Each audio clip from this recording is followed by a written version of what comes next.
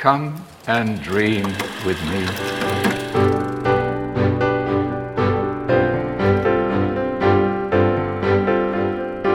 Hello, welcome to What Do You Want to Watch, the Explosion Network's premier media podcast. Every week we get together to talk about movies, TV, and online content and help you answer the question, how grateful in Netflix that it was the Love is Blind reunion live special that got fucked up and not the Chris Rock special. Very, very grateful. What happened? I missed this. What? I'm Hold your on, host, wait, Ashley wait. Blubley. Join me today, Dylan Blight. So they're doing this Love is Blind season 4 reunion special. Yeah, I saw a tweet or something saying like it starts soon. And it just did not work. So they had to put out a pre-recorded version 19 hours later. So, you know, all them Love is Blind fans upset, I guess. I wonder what the difference is between what they did between that and then the Chris Rock thing. Money. You know?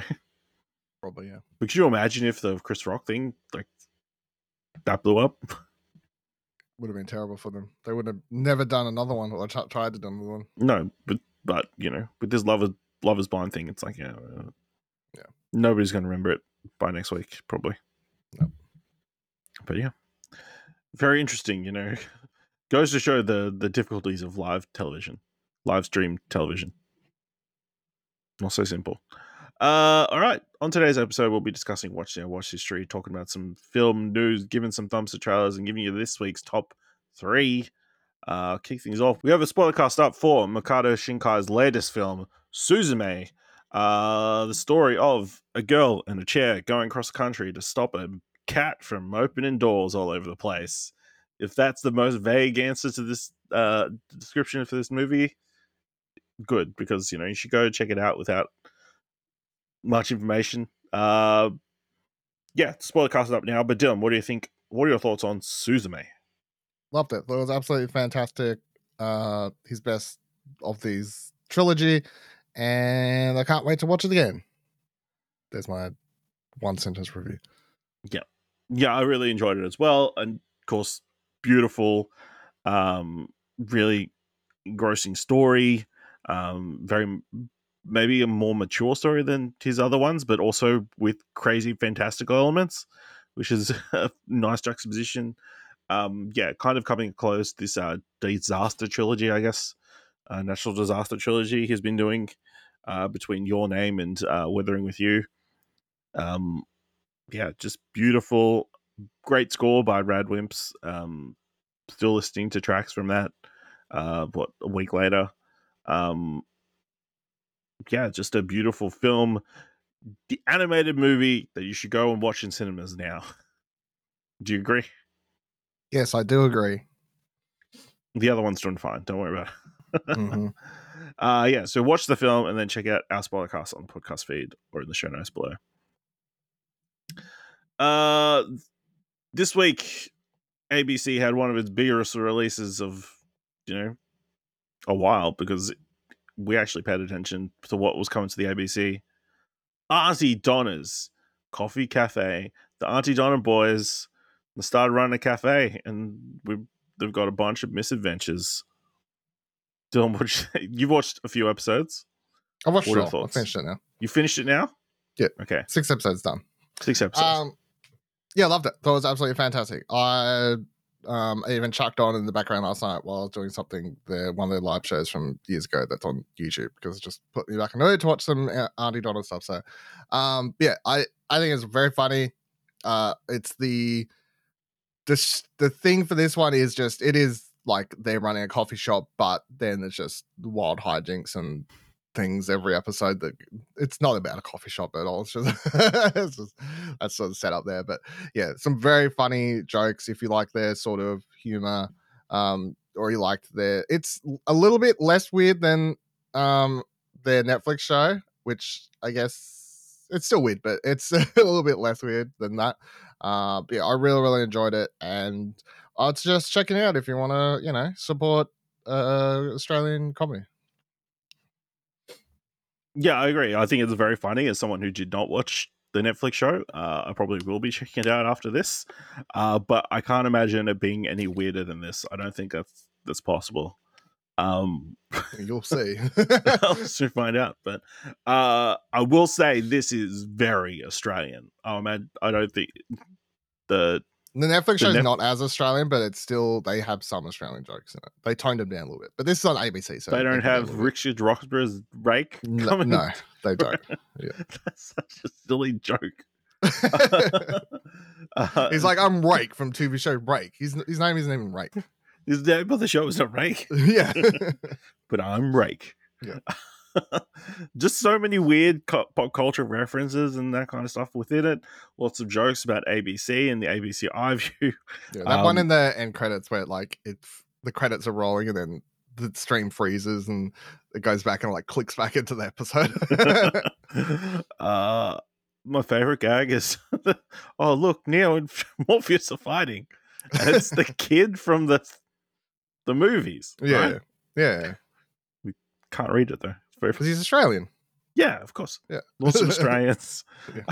Just so many crazy moments. The whole recess thing. The long gag about him being at a children's school. Yep. Yeah, lots of fun. Definitely worth checking out. Yeah. The coffee shops on a heritage listed wasp nest. Yep. Hilarious. All right. I'd say that because a lot of their humor on YouTube was more like song based or like skip based stuff, especially their live show. If you're like, their live show is a lot more of the humor of they'll just do random transitions into like the song with like, want to guess which one of us has a vibrator up her ass, like that sort of like gag, and I'll do that and then like just transition out to another part. So that was a lot of their earlier stuff, and then this has a little bit more like longer form jokes, I guess, like bigger payoffs after like doing a whole episode with a court case and stuff.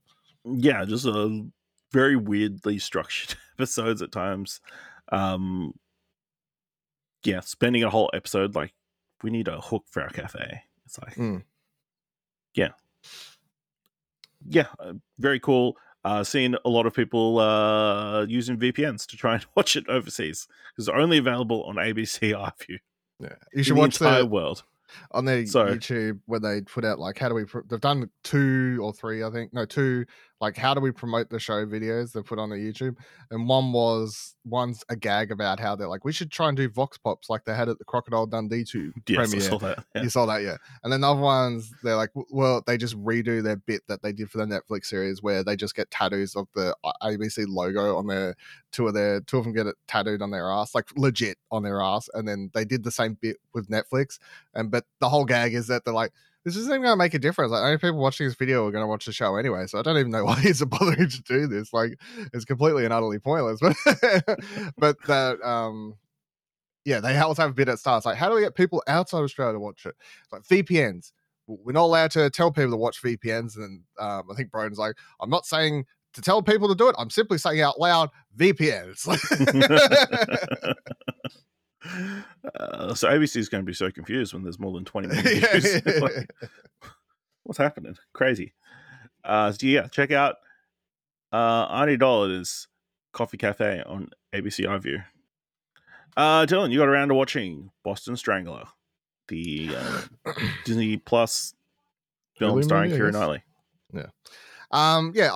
I gave it a 5 on track. I thought it was very long and drawn out. Like, it's just, it's sort of weirdly paced. I think it really wants to be Zodiac, basically, but it's just nowhere near as good.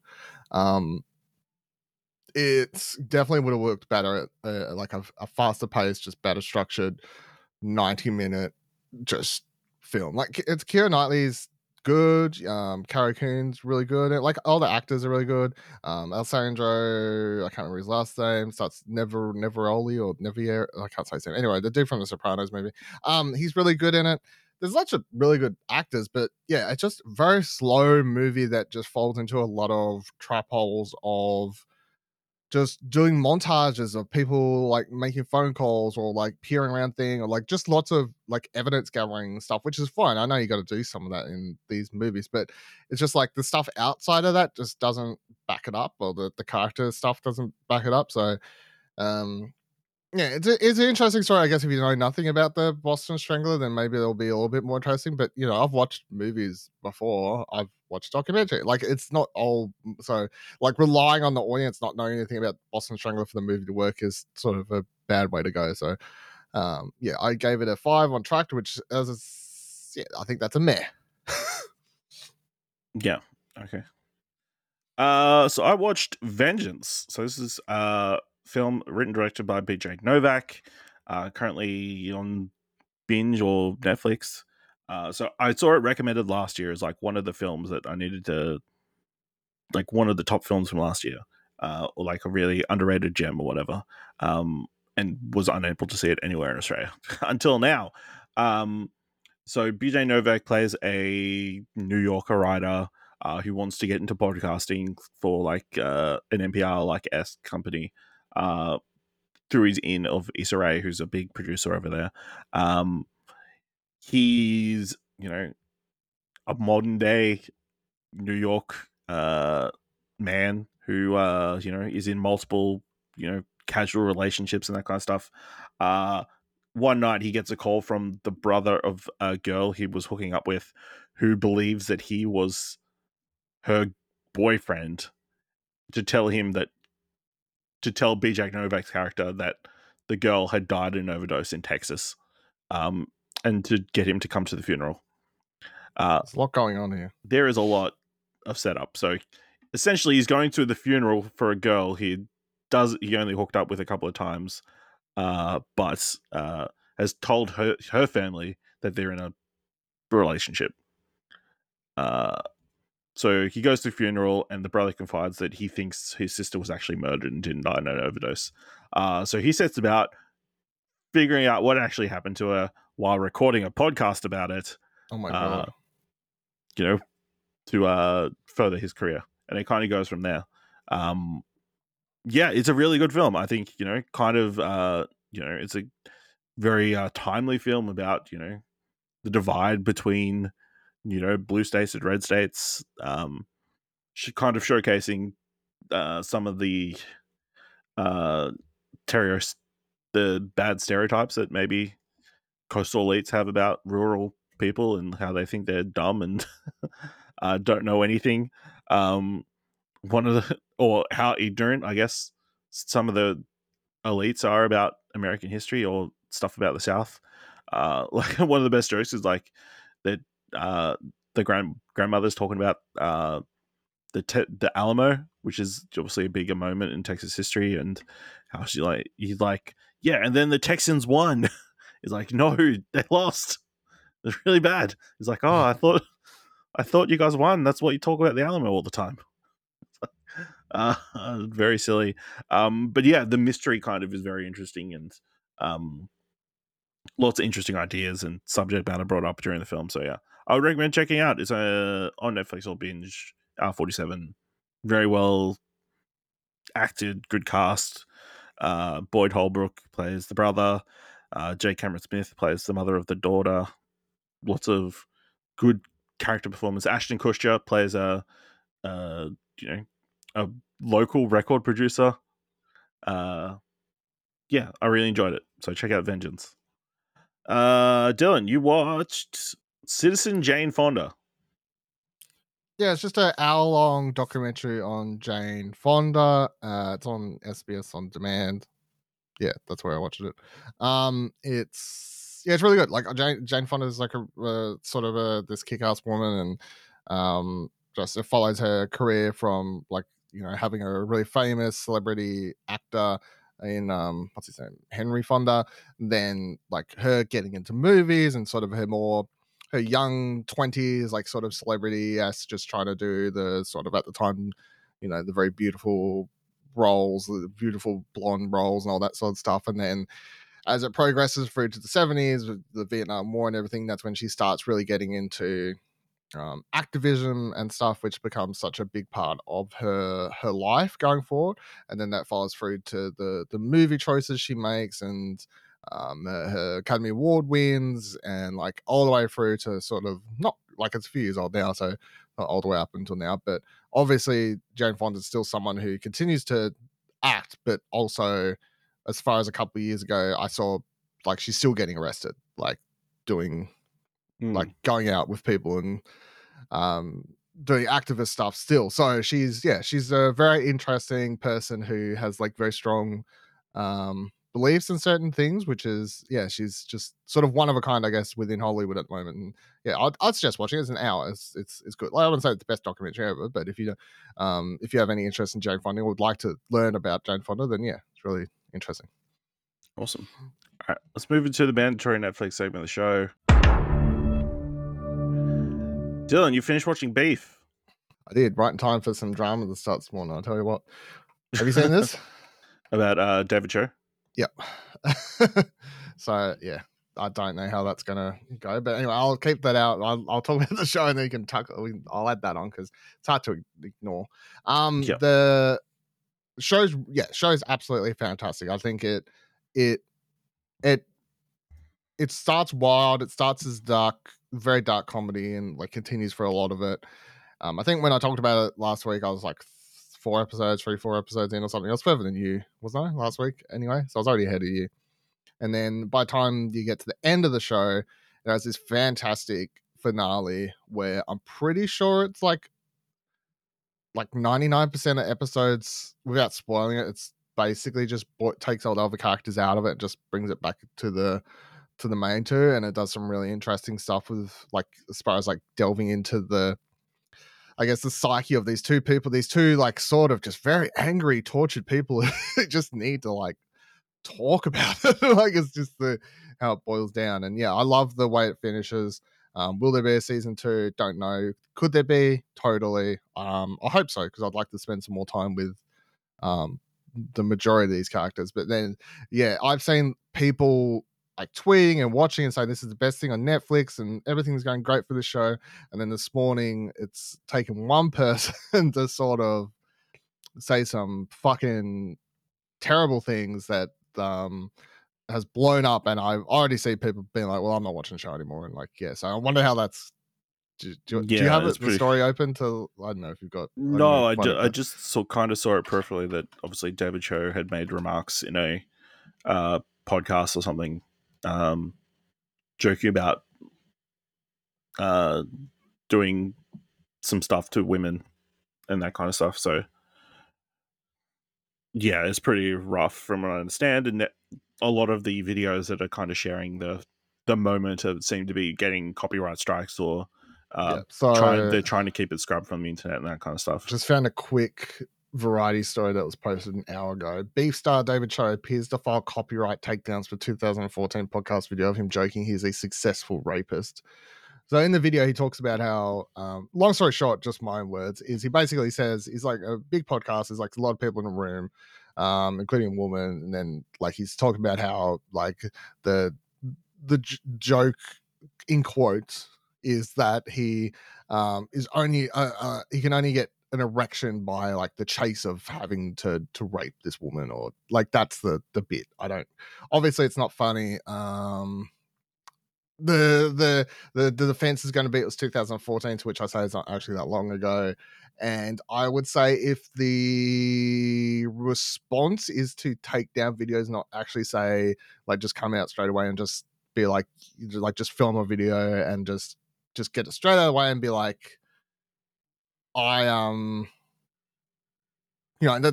just start the apology train, what I said. Just start the apology train at least, or something like along those lines, even if it comes across like fucking 50% bullshit or something. But I think going straight to the takedown videos is not a good look. But anyway, that character is a dick in the show, and apparently the real person is. So there you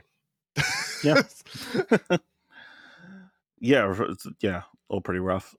I'm keen to finally get around to checking more of it out.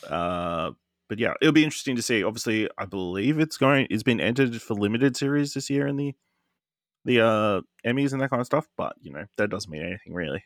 No. As to the future of the show, I believe the showrunner came out and said they've got ideas for 3 more seasons, or 2 more seasons, whatever, something like that. So, I guess we'll wait and see. It gets obviously number 1 pretty much everywhere in the world on Netflix. So, I'm sure Netflix would be more than happy to take more beef content if they can. So I checked out the documentary series American Manhunt, the Boston Marathon bombing.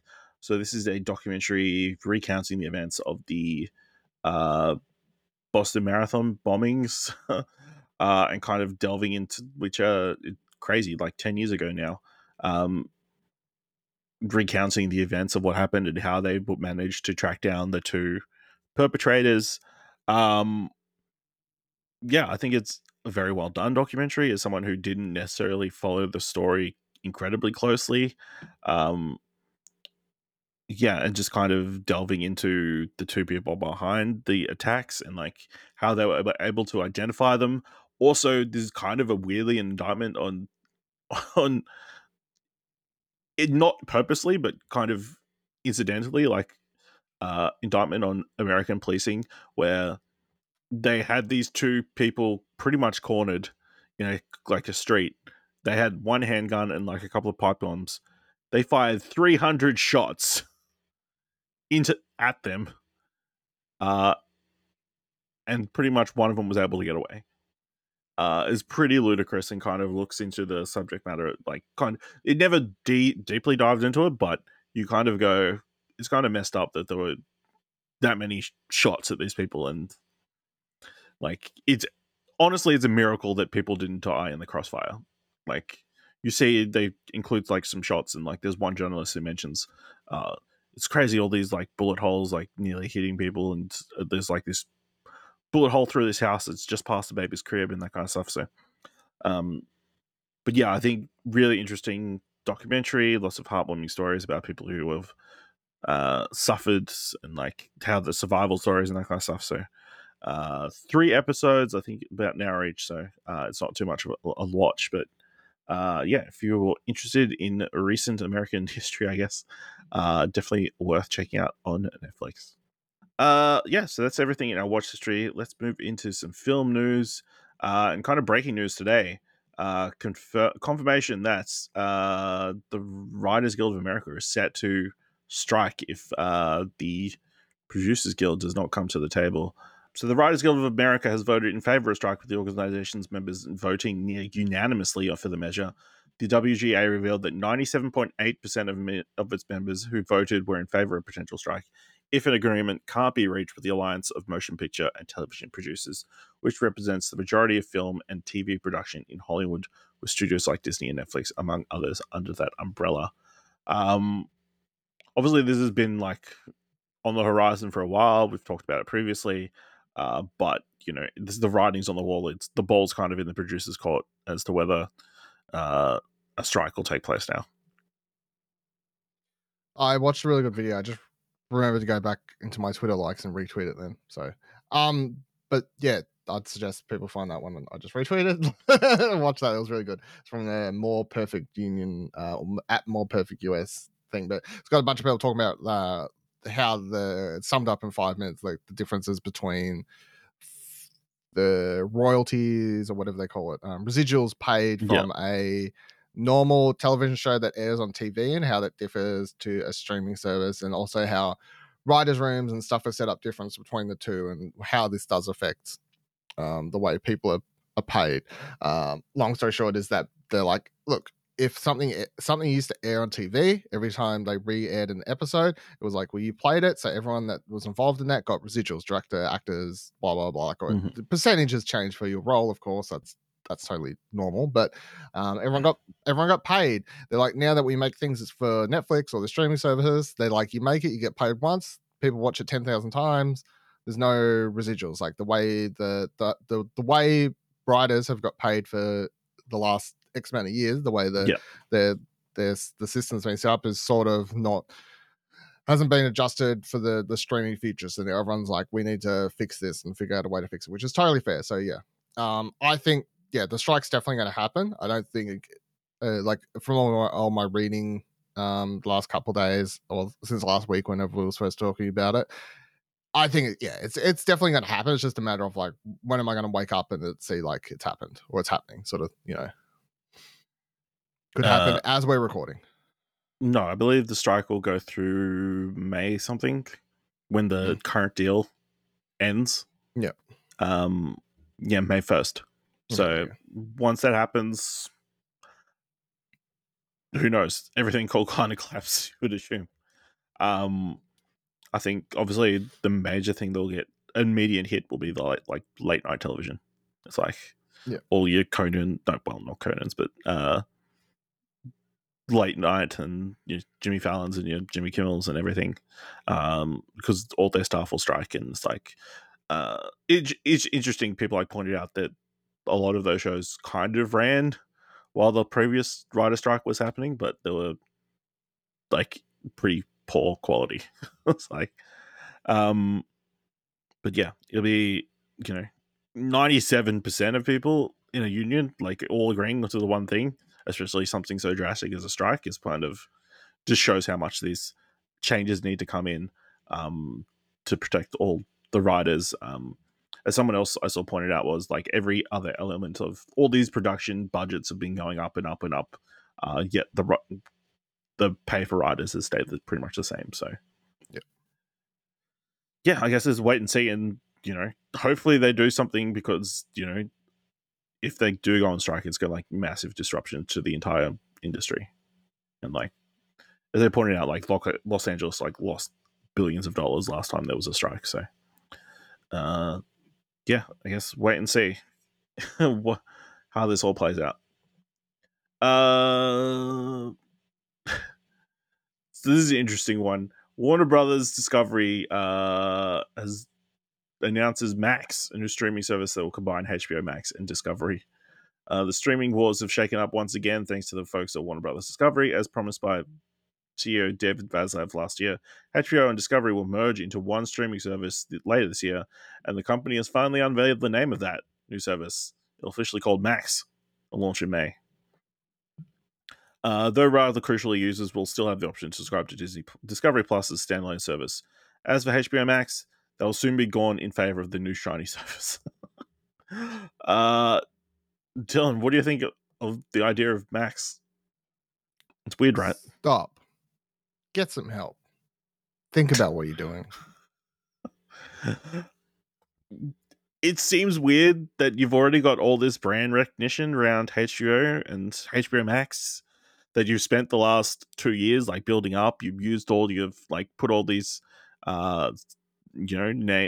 films straight from cinemas onto the service for free.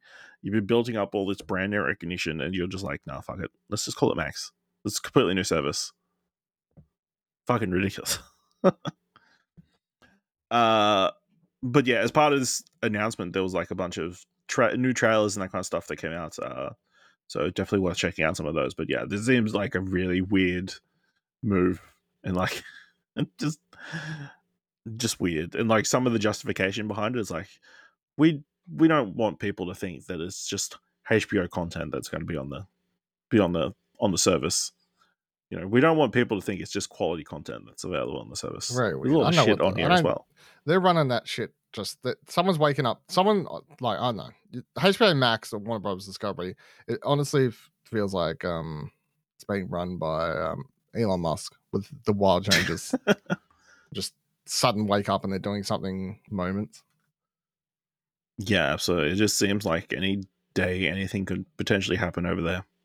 I got breaking news, by the way. I just want to quickly throw out as an update. Breaking news. Talent Manager Entertainment 360 have dropped Jonathan Majors. Several sources tell us, this is Deadline, the recent move by Majors' longtime manager comes 3 weeks after magazine Dream Star was arrested on domestic violence charges. So, yeah, I think that looks absolutely terrible for him, having your manager drop you, having your agency drop you after you're being arrested for domestic violence charges, even though originally they came out and said, no, it's bullshit, we'll prove it all to be fake. And now 3 weeks later, they're dropping him. Not good. That's not good. Yeah, that's very disappointing. You know, Kang is getting recast. well, that's the story that I've seen constantly go around. Is like they've got backup plans in case Jonathan Majors, they need to drop him. You know, I think he's getting dropped. I think if his agency's dropped him, that like if you were sitting on the fence, I think agency dropping him's pretty. That's a sign to me. But yeah, that's pretty drastic. Like that's your friend choosing to. That's your someone who's helped you build your career. Walk away from you. Yeah, Yeah. It's like, yeah, that's crazy. Yep. Very disappointing. NGM's extensive film and TV catalog built over the last century was the main driver behind Amazon's $8.5 billion acquisition of the storied Hollywood studio. Past year, since the deal closed in March 2022, Amazon Studios has been sifting through MGM's library, identifying a dozen initial titles for film and television development. And there's been a rumored list of potential MGM IPs to, adapt or bring back. So I'm going to list them off, and you tell me if you would be interested in, new TV shows or films about these properties. Okay. Barbershop. I'm gonna say, can I have a maybe? Yeah, sure. Because I actually really like the first two Barbershop movies. So I'm gonna say maybe. Okay. Fame. No. Legally Blonde. No, I don't. Which think I think there is a movie currently about. Yeah, to come out. I'm gonna say no. I think that's a very '90s thing. I don't know if that's like. I don't know. I'm gonna say no. Pink Panther. No. Well past this point. Let's move on. RoboCop. Yes. Fuck yeah. But like reboot it again. I don't want to sequel to You don't want the No, I don't want the Samuel L. Jackson. The black one? I don't want that back. Black RoboCop. Was it I can't remember who actually played The suit was black. It was Joel Kinnaman. Was it? I don't know. I can't remember. Anyway, I reboot it again. Reboot it again. Stargate. Yeah, sure. Why not? Stargate's classic. The Magnificent Seven. No. That's dumb anyway. That's just a remake of fucking Seven Samurai. Yeah. Thomas Crown Affair. No. Why would I want that? That's one movie. Yeah. He can have more affairs. Yeah, good, cool. Good for him. The Poltergeist. Yeah, of course. I love classic horror. All right. Well, yeah. Of course, they're currently in production, like wanting to expand the Creed universe, and also in talks to expand the Rocky universe, or the Rocky, bring Sylvester Stallone back to do a Rocky TV show, and of course, James Bond is their big feather in their cap that they're waiting to do another one, I guess, until they find the next Bond. So yeah, interesting moves over at Amazon/MGM. Yeah, it was Joel Kinnaman. That's RoboCop with Gary Oldman, Michael Keaton, Samuel L. Jackson, Abby. I swear Samuel L. Jackson was in that one. He was in that movie. Yeah. This is one that I saw ruffle a couple of feathers this morning. After working together on the combined $500 million plus grossing hit Split and Glass, James McAvoy and Blumhouse are teaming for a remake of Danish thriller Speak No Evil. James Watkins, director of The Woman in Black, will direct from his script. Universal has set a theatrical release date of August 9th, 2024. In the original 2022 movie, a Danish family visits a Dutch family they met on a holiday. They are supposed to have an idyllic weekend, slowly starts unraveling as the Danes try to stay polite in the face of unpleasantness. Dylan, is this too soon of a turnaround for a foreign remake? Yes, 100%. It's a fantastic movie. I watched it either at the start of this year or late last year. I can't remember. Anyway, I watched it at some point in the last 12 months. It's really, really good, and you should watch it and ignore any news about a remake. It seems completely pointless. Also, I don't know how you could do if they're gonna make it American. I think some of the there is like subtleties about the whole like Danish visiting a Dutch family, and like they meet when they're on holiday in, I can't remember where it is, but they like, it's got a very European feel to it, and like they discuss the differences between Deutschland and, you know, like their like there's just elements. I'm like, how do you lose a lot of this nuance in a, like, if it's set in America, like what's the equivalent? American Canada? Like what the fuck are they? What are they doing? Like, I don't know. Yeah.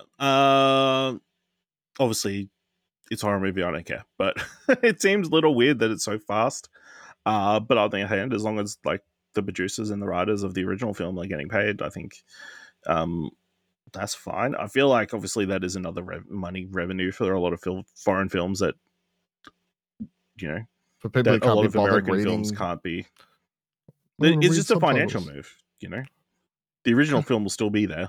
I'm sure it raises interest in the original film from, you know, pretend to be hardcore film people. It's like, oh, I want to watch the original because it's a foreign remake, and they'll finally watch the movie. So, you know, it is really a win-win for them. I don't think they lose anything from getting a foreign remake, you know, or an American remake.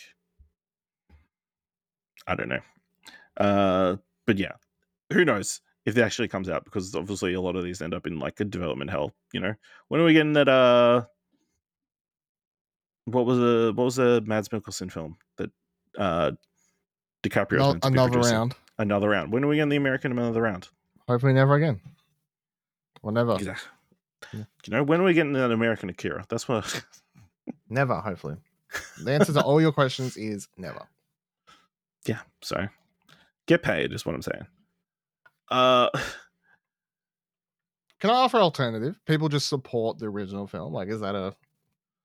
Yeah, then let them get paid by selling the rights to the film. Fucking hell. Yeah. All right. The film collective known as Radio Silence has more than proved they know their way around a recognizable IP, having taken the reins of the Scream franchise following the passing of horror maestro Wes Craven. Following their success with Paramount's slasher staple, it's been announced the group will tackle a remake of John Carpenter's genre-bending Escape from New York and a series adaptation of the serial killer crime drama The Butcher and the Wren. But now the Radio Silence team of Matt Bettinelli, Alpen, Tyler Gillett, and Chad Villela taking on the Holy Grail, a Universal monster movie. According to the Hollywood Reporter, the directing team will direct the currently untitled project with vanilla producing. The script was written by Stephen Shields, with revisions provided by Radio Silence collaborator Guy Busick. As of publication, Universal has not provided many details regarding the new project, but the Hollywood Reporter posits that the film will be in similar footsteps as Lee Winnell's The Invisible Man and Chris McKay's Renfield, which instead of a true remake of the films, Radio Silence will deliver a unique take on the legendary monster lore and represent a fresh new direction of how to celebrate these classic characters.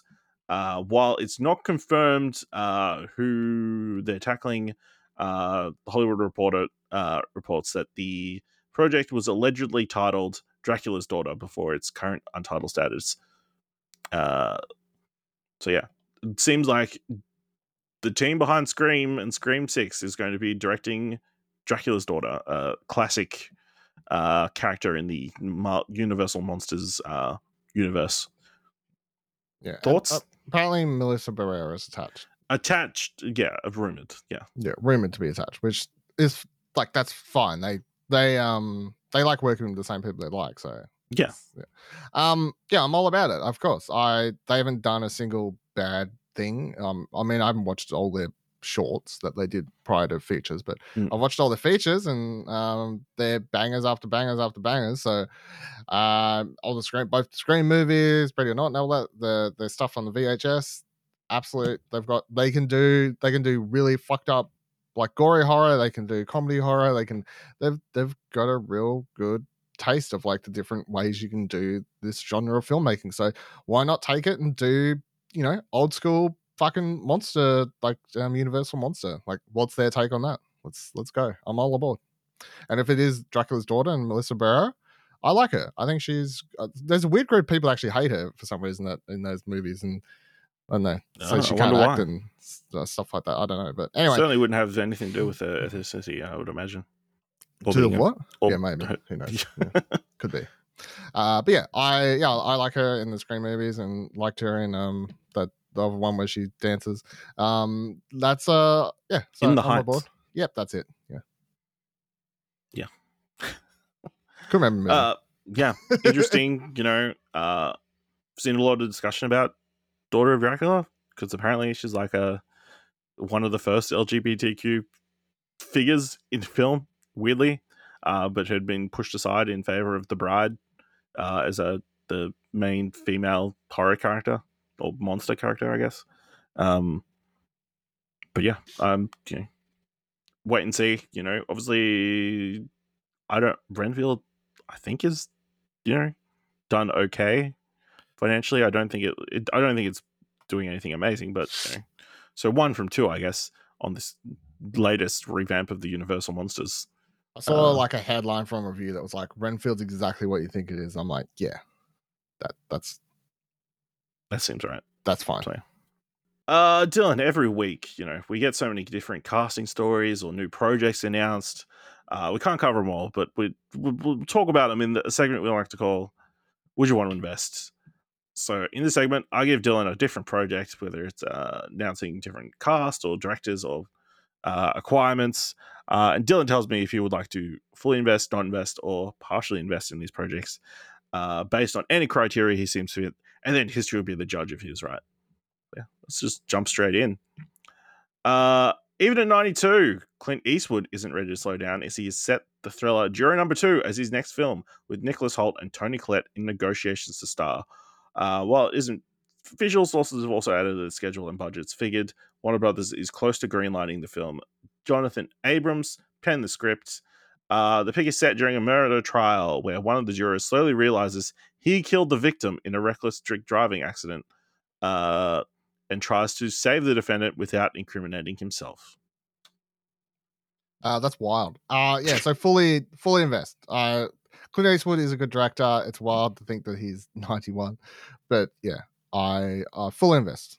Great cast. Wild setup for a movie. Let's go. All right. Studio Canal and Sonny March are soon to enter production on the Benedict Cumberbatch starring How to Stop Time, which has been rejigged from a feature to a TV series. Studio Canal optioned the Matt Haig novel 6 years ago and was initially developing as a feature with Cumberbatch's Sonny March, which it part owns. The genre-bending book is a high-stakes superhero thriller about men and women who suffer from a rare condition that makes them live for hundreds and hundreds of years. Born in 15th century France, Cumberbatch's Tom Hazard has time and time again lost everything he loves. More than 600 years on from his birth, he is caught in the middle of a secret war. That's wild too. Yeah, full invest. Let's go. Go Benedict Cumberbatch. I feel like I'm seeing Cumberbatch in a movie for 10 years, honestly. It's been a while. He was in Doctor Strange last year. Yeah, that was ages ago, hey. Amazon Studios has acquired Brian Otting's script Never Too Old to Die as a starring vehicle for Sylvester Stallone. The action comedy, to be produced by Stallone and Braden Aftergood for Balboa Productions, watches as a mysterious murder within a retirement home for spies sparks a Cold War hero's personal mission to find the assassin living among them. I'm not investing in that. I don't. I'm sorry, Sylvester. I don't care for this. A lot of your movies anymore. Well, sorry. All right. In his first star role since his Oscar-nominated turn as Elvis Presley, Austin Butler will star in City on Fire, an adaptation of Don Winslow's novel from Sony 3000 Pictures. This will be Butler's first film as producer alongside David Heyman and Shane Salerno. The studio has made this high priority and will be meeting with writers and filmmakers immediately. The HarperCollins Morrow novel takes elements of the Iliad, Odyssey, Aeneid, and Greek tragic dramas and places them in a contemporary in a world of contemporary crime. The first installment was published in April 2022, and the second book in the trilogy, City of Dreams, will be published April 18th. The trilogy focuses on two criminal empires, one Irish, the other Italian, that control all of New England. A modern-day Helen of Troy event tears them apart and starts a brutal war. Butler will play the main character, Danny Ryan, forced to grow from a street soldier into a ruthless leader to protect his friends and his family and the home he loves. Will he have dropped the accent by the time he's doing I this? don't know. Maybe. Hey baby. I'm pretty sure that's just how he talks now. Didn't he say like he started doing the accent now he can't like stop doing it? So he's like, "Oh, yeah. Thank you for the Oscar, baby. Yeah. I'll partially invest because I know nothing about what you just said, and it sounded slightly intriguing, but also everyone loves Austin Butler, so I'll go partial invest. Netflix has rounded out the cast as production begins for its Shondaland murder mystery, The Residents, including Kylie Minogue, who will play herself, Jane Curtin, and Eliza Coupe. Additional cast includes Juliette Respiro, Summerlee Montano, James Babson, Izzy Diaz, Paul Fitzgerald, Rosalind Gentle, Chris Grace, Juliet Jeffers, Nathan Lovejoy, E.L. Lozada, Mel Rodriguez, Brett Tucker, and Rebecca Field. Using Kate Anderson Browse's book, The Residents Inside the Private World of the White House, as a jumping off point, the 8-episode series is described as a screwball whodunit set in the upstairs, downstairs, and backstairs of the White House among the eclectic staff of the world's most famous mansion. Its premise: 132 rooms, 157 suspects, one dead body, one wildly eccentric detective played by Uzu Aduba, one disastrous state dinner. Yeah, I'll fully invest. That sounds like a fun time. Sounds like a good time. Also starring Andre Braugher, Edwina Finley, Molly Griggs, Jason Lee, Ken Marino, Al Mitchell, Dan Peralt, Bronson Picot, Susan Kelchi Watson, Isaiah Whitlock Jr., Mary Wiseman, and Randall Park. Yeah, I like this cast. John David Washington is set to star opposite honorary Oscar winner Samuel L. Jackson in The Piano Lesson, a Netflix film adaptation of August Wilson's classic play, which will mark the featured directorial debut and screenwriting debut of his brother, Malcolm Washington. Pick's starry ensemble will also feature Ray Fisher, Danielle Deadwyler, Michael Potts, and Corey Hawkins. Set in 1936, Pittsburgh, during the aftermath of the Great Depression, The Piano Lesson follows the lives of the Charles family in the Udoka Charles household and a heirloom, the family piano, which is decorated with designs carved by an enslaved ancestor. Partially invest? Sounds a bit convoluted, doesn't it? I don't know. Obviously, it's one of August Wilson's classic 10 plays of the American Century Cycle, which is a big deal in America. Of previous plays that have been adapted include Fences and Ma Rainey's Black Bottom. So, okay, well, yeah, partial invest. Jack Harlow has rounded out the cast of an all-star ensemble of Apple's original films, The Instigators, starring Matt Damon and Casey Affleck. The A-list ensemble also includes Hong Chow, Paul Walter-Reiser, Ving Rhames, Ron Perlman, Alfred Molina, and Michael Stolberg. Doug Liman is directing. The film follows two thieves who go on the run with the help of one of their therapists after a robbery goes awry. The script was penned by Chuck McLean at Affleck and was developed by Jeff Robinov, John Graham, and Affleck. Yeah, full invest. I'm a sucker for a Affleck Damon production. Clarify, Casey Affleck. Yeah, sure. Don't care which Affleck. Yeah. Last one. Ethan Cohen's focus feature and working title Comedy Caper Drive Away Dolls will open on September 22nd. You won't be surprised to see Margaret Qualley and Geraldine Viswanathan's movie among the lineups of Fall Festival trifecta. Written by Cohen and Trisha Cook, Drive Away Dolls follows Jamie, an uninhibited free spirit bemoaning yet another breakup with a girlfriend, and a demure friend, Marion, who desperately needs to loosen up. In search of a fresh start, the two embark on an impromptu road trip to Tallahassee, but things quickly go awry when they cross paths with a group of inept criminals on the way. Cohen directs. Beanie Feldstein, Pedro Pascal, Coleman Domingo, Bill Camp, and Matt Damon also star. Yep, all aboard. Full invest. Already invested. I'm in. All right. That's it for this week. Let's give some thumbs to some trailers. Of course, you can find all the trailers we're about to talk about this week in the show notes below. First trailer for this week is The Muppets Mayhem, developed by Adam F. Goldberg, Bill Beretta, and Jeff York, starring Lily Singh, Taj Mahari, Sarah Chundry, Anders Holm, Bill Beretta, Peter Linz, Eric Jacobson, Matt Vogel, David Rudman, and Dave Gollers. Junior A&R executive Nora must deal with the madness caused by Dr. Teeth and the Electric Mayhem, who come face to face with the modern musical business as they try to record their first ever album. Dylan, what do you think of this Muppets spin-off? Double thumbs up. Looks fantastic. Looks like a lot of fun. I like all the Muppets is great. Hopefully Muppets never dies, and Disney just needs to continue to. I don't think it ever will. Yeah, well, that's fine by me. As long as Disney continues to do stuff with Muppets IP, I'm happy with it. They aren't always going to be great. Like, remember the original Muppets? Well, not the original, but the Muppets movie we got years ago was really, really good, and then they did a sequel, and it was okay. So you can't always. And then they did the TV show, the TV show, and no one cared about that. So, but yeah, this looks really good. I like we got Kevin Smith at the end, fun bits. I like the whole joke about them like being happy about everything when he holds up a spoon. They're like, "Yeah, good for you." Good joke. Yeah. So double thumbs up.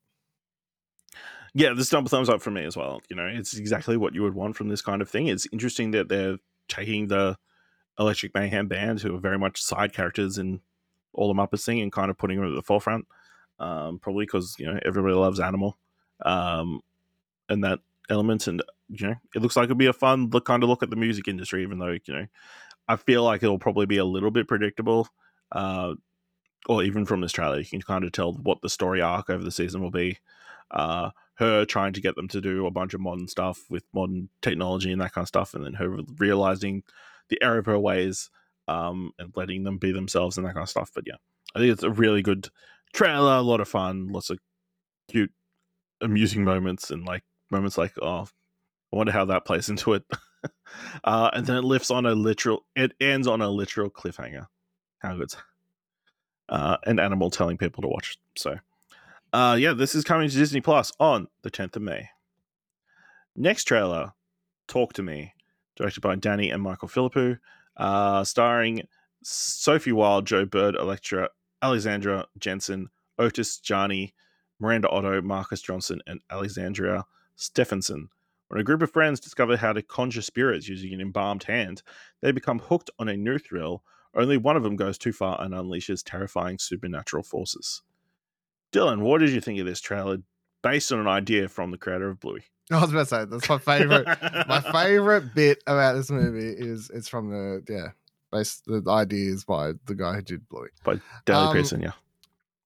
Also, Sophie Wilde, the main girl that's in this is like, so her first role was the Portable Door. I was like, at first, like, I don't know if she filmed this before that or whatever, but either way, these are her two acting roles, so she's sort of on a roll now. So, it's an A24 horror movie, which is already gonna get me excited. But then you're telling me it's an A24 Australian horror movie from the creator of Bluey. Yeah, of course I'm aboard. Of course I am. There's a moment there where I'm pretty sure there's like a Skippy zombie like hopping out of a doorway at some point in the trailer. So yeah, I it's really cool concept.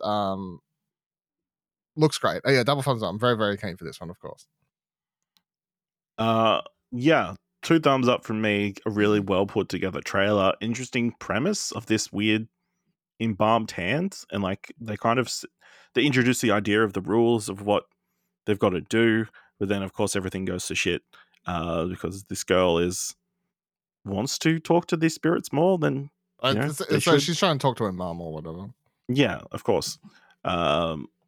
Yeah, it looks fucked up. I'm not going to watch it, but good for you. Good for you, Bluey. Good for you.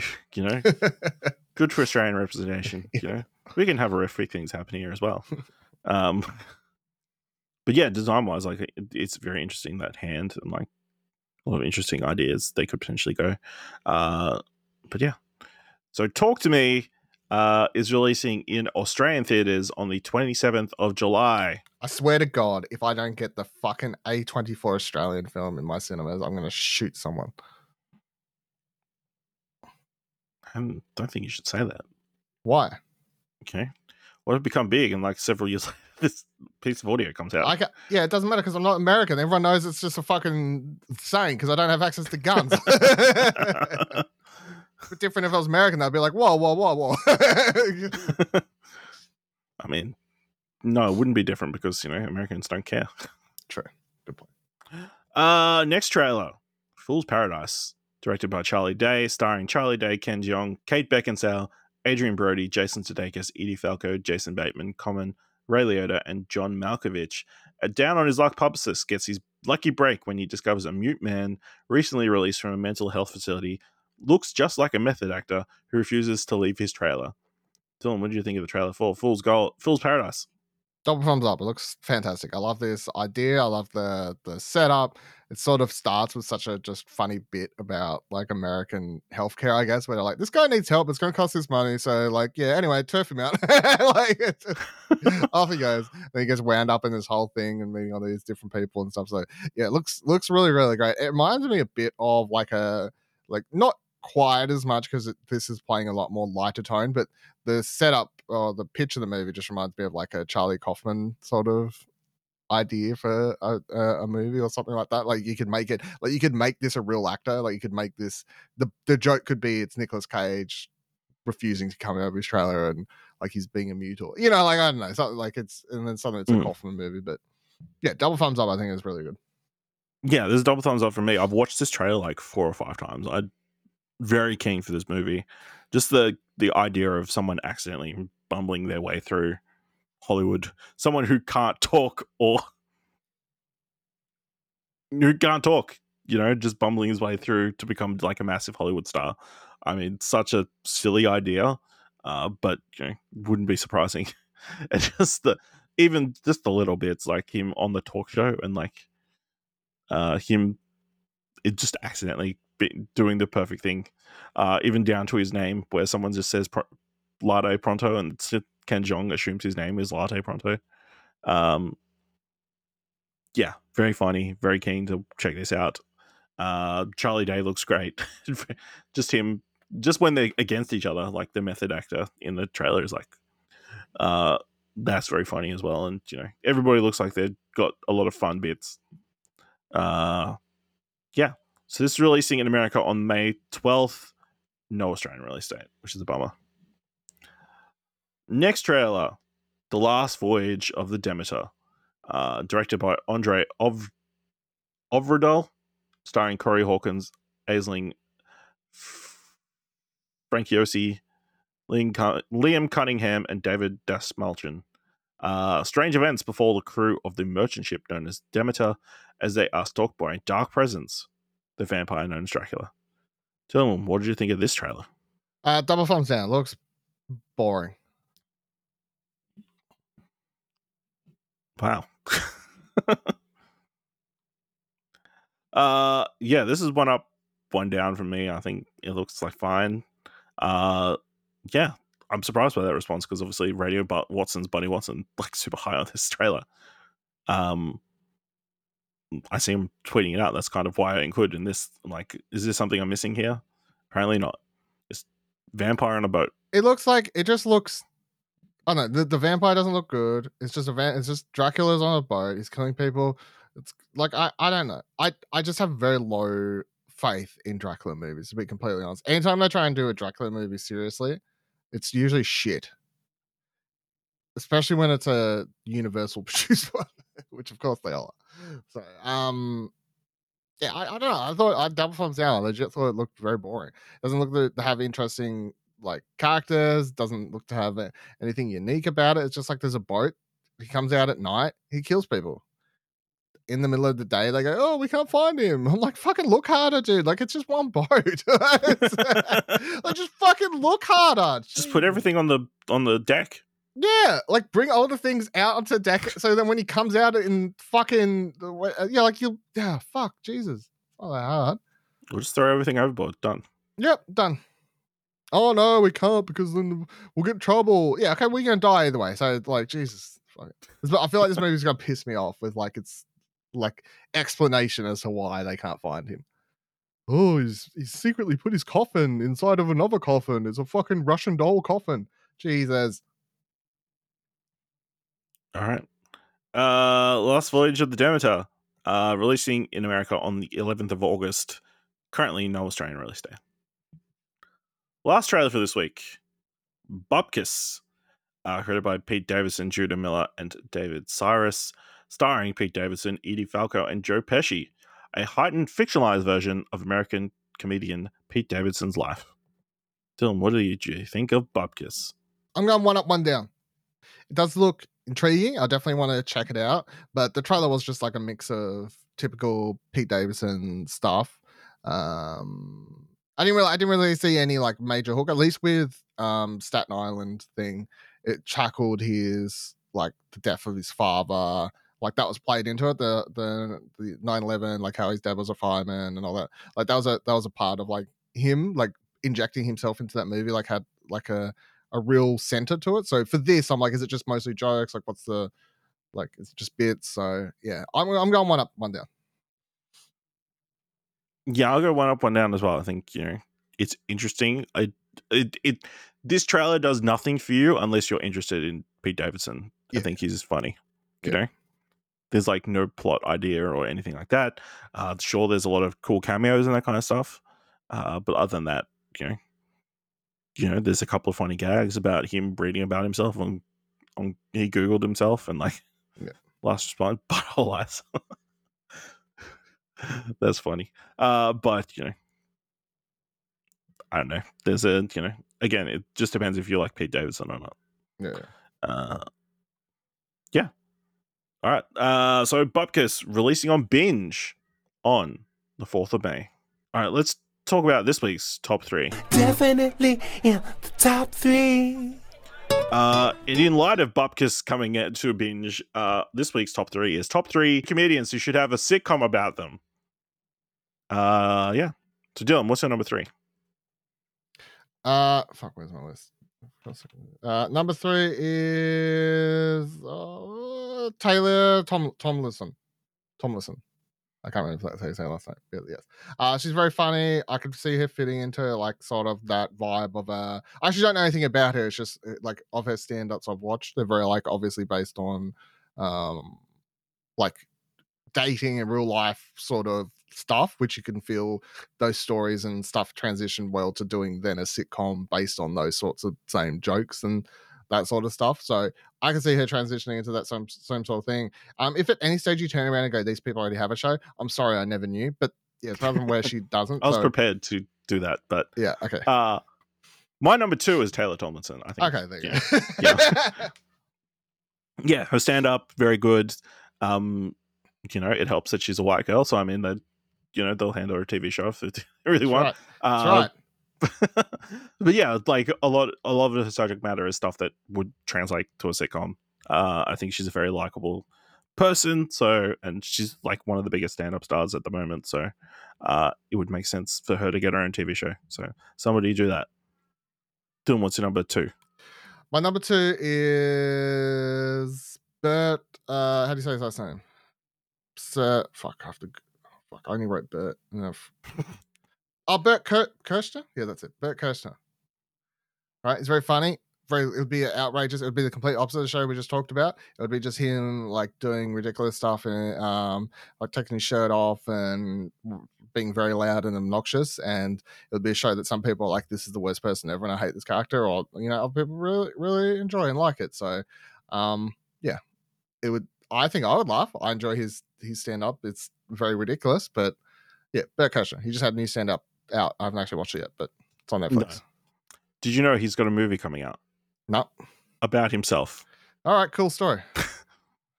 Based on a story from one of his stand up specials. Never mind. Moving on. Number 1. What's your number 1? My number 3. So my first 2 are like realistic. These things could happen.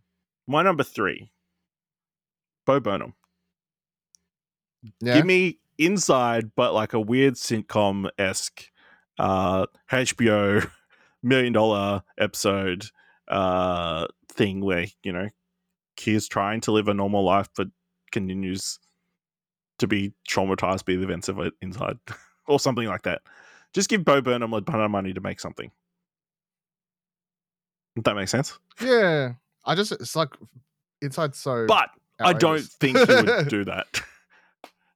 I don't think he has any interest in doing something like that, but that would be on my list. If he did do a sitcom like early on in his career, but not one like about him. Yeah. Yes. Dylan, what's your number 1? Number 1, Chelsea Peretti. Okay. I like her. I've watched more of her stuff. I haven't. Obviously, it's Ash hates it. I've never watched all of Brooklyn Nine-Nine. Nothing against her. Just haven't had time. I like the show. It's like just sorry. It's fine. She leaves like a couple of seasons in. So Hey, there you go. So that's why I stopped watching it. no, So, not a couple. Like with a couple of seasons left. oh, I think after they moved to NBC. mm, Yeah. there you go. Well, Chelsea Peretti is very funny. Her character on Brooklyn Nine-Nine is very similar to her stand-up anyway. So if that sort of style of, I guess, dry humor is, I guess that's what you'd sort of call it. But yeah, her again, a lot of her stuff's about real-world scenarios and things that she's experienced in the world. So I think when I tried to pick it, I just tried to pick people who like they talk about stuff they've experienced that then you can turn into a show, a sitcom. Whereas, like if you only do like how you can't watch like Auntie Donna and be like, well, they should turn that into a sitcom because I mean they can't do it, I guess, but they can't. I was about to say we literally talked about it like an hour ago. But if it wasn't already a show, I wouldn't be watching Auntie Donna stand up and be like, that should be a thing, because they'll be like, how the fuck do you do that? Like anyway, so I'll go Chelsea Peretti. My number one. It's the boy, Ronnie Chang. He should get his own TV show. Stand around him, just living his normal life, but getting angry about a bunch of stuff and going on long, extended rants, which I will happily sit and enjoy. Did we ever talk about that? Did I ever bring up on here? And did you see that clip of him and Hassan from like a month ago? From The Daily Show? From Daily Show? That's fucking hilarious. Yes. Very Fucking funny. hilarious. Yeah. Maybe that's them. It's just a two-parter. Odd Couple-esque TV show. So good. Yeah, really good. I love that bit. I've watched it several times. I've watched it twice, I think. Yeah, because they did during the last Netflix Joke Fest, they had like a separate show that they did together, but it wasn't like recorded or anything. So Damn. I assume a lot of those bits pulled from that. But yeah, Ronnie Chang, give him more work. Yeah. I was like, I'm in a movie. Yeah, what character do you play? Stereotypical Asian man. But it was satire. That's satire, yeah. So good. All right. Dylan, this week, what do you want to watch? So this week, I'm going to go watch Evil Dead Rise. Of course, very excited about the new Evil Dead movie. The pre-talk everyone's been saying has been good. All the reviews I've seen, well, I haven't read any, but like the headlines, everyone's like, this movie's great. Everybody's general opinions. Everyone's general opinions is the movie's very good, which has me super excited. So I'm keen to go there. I would also like to watch Beau is Afraid. However, it's not currently listed anywhere near me. In fact, I can't find it anywhere, even in the whole of Tasmania. So that's lovely for me in my life. And I really want to think of the reaction to Beau is Afraid? All I know is I listened to that audio clip recorded at the premiere or whatever, where a dude stood up and was like, "This is career suicide. What the fuck is this garbage?" And you're like, "Yes, I want to watch that." And I was like, "Yes, I do very much want to watch this." Like, how's that not good promotion for a movie? If someone has that much of a reaction to a movie, that just makes it even more intriguing. And then my TV show pick is I forgot what it's called now. Mrs. something or other, the one that's coming to binge that stars Mrs. Davis. Mrs. Davis, yeah, Betty Gilpin one. Yeah, so came for that. The Betty Gilpin TV series, Mrs. Davis, which is just wild about a nun fighting against a Siri. Yep. I just need to see what that actually is. Movie for this week, I'm gonna say you got nothing. Ghosted, starring Ana de Armas, Chris Evans. Apple TV Plus looks like a lot of fun. And if I had a second pick, it would be A Good Person, starring Florence Pugh and Morgan Freeman. I'll probably check that out in cinemas. So yeah, let us know what you want to watch this week. Are you a big horror person, seeing the horror movies, or for sure? Beau is Afraid is a comedy. The fun stuff. It's been listed as a comedy. What? Beau is Afraid. It's been listed as a comedy. But it's Ari Aster. So, Jordan Peele was a comedian. All right, we'll see. Let us know by going to explosion.com/Twitter or jump to Discord at explosion.com/Discord. If you want to help us out here, what do you want to watch? Leave us a review on Apple Podcasts or on Podchaser. Leave us 5 stars. Anyone can leave 5 stars, or just tell people about the show. And if you enjoyed this episode, thought it was worth $1, head over to our Ko page at explosion.com/support. Thank you very much for listening. Until next time, keep watching stuff, I guess.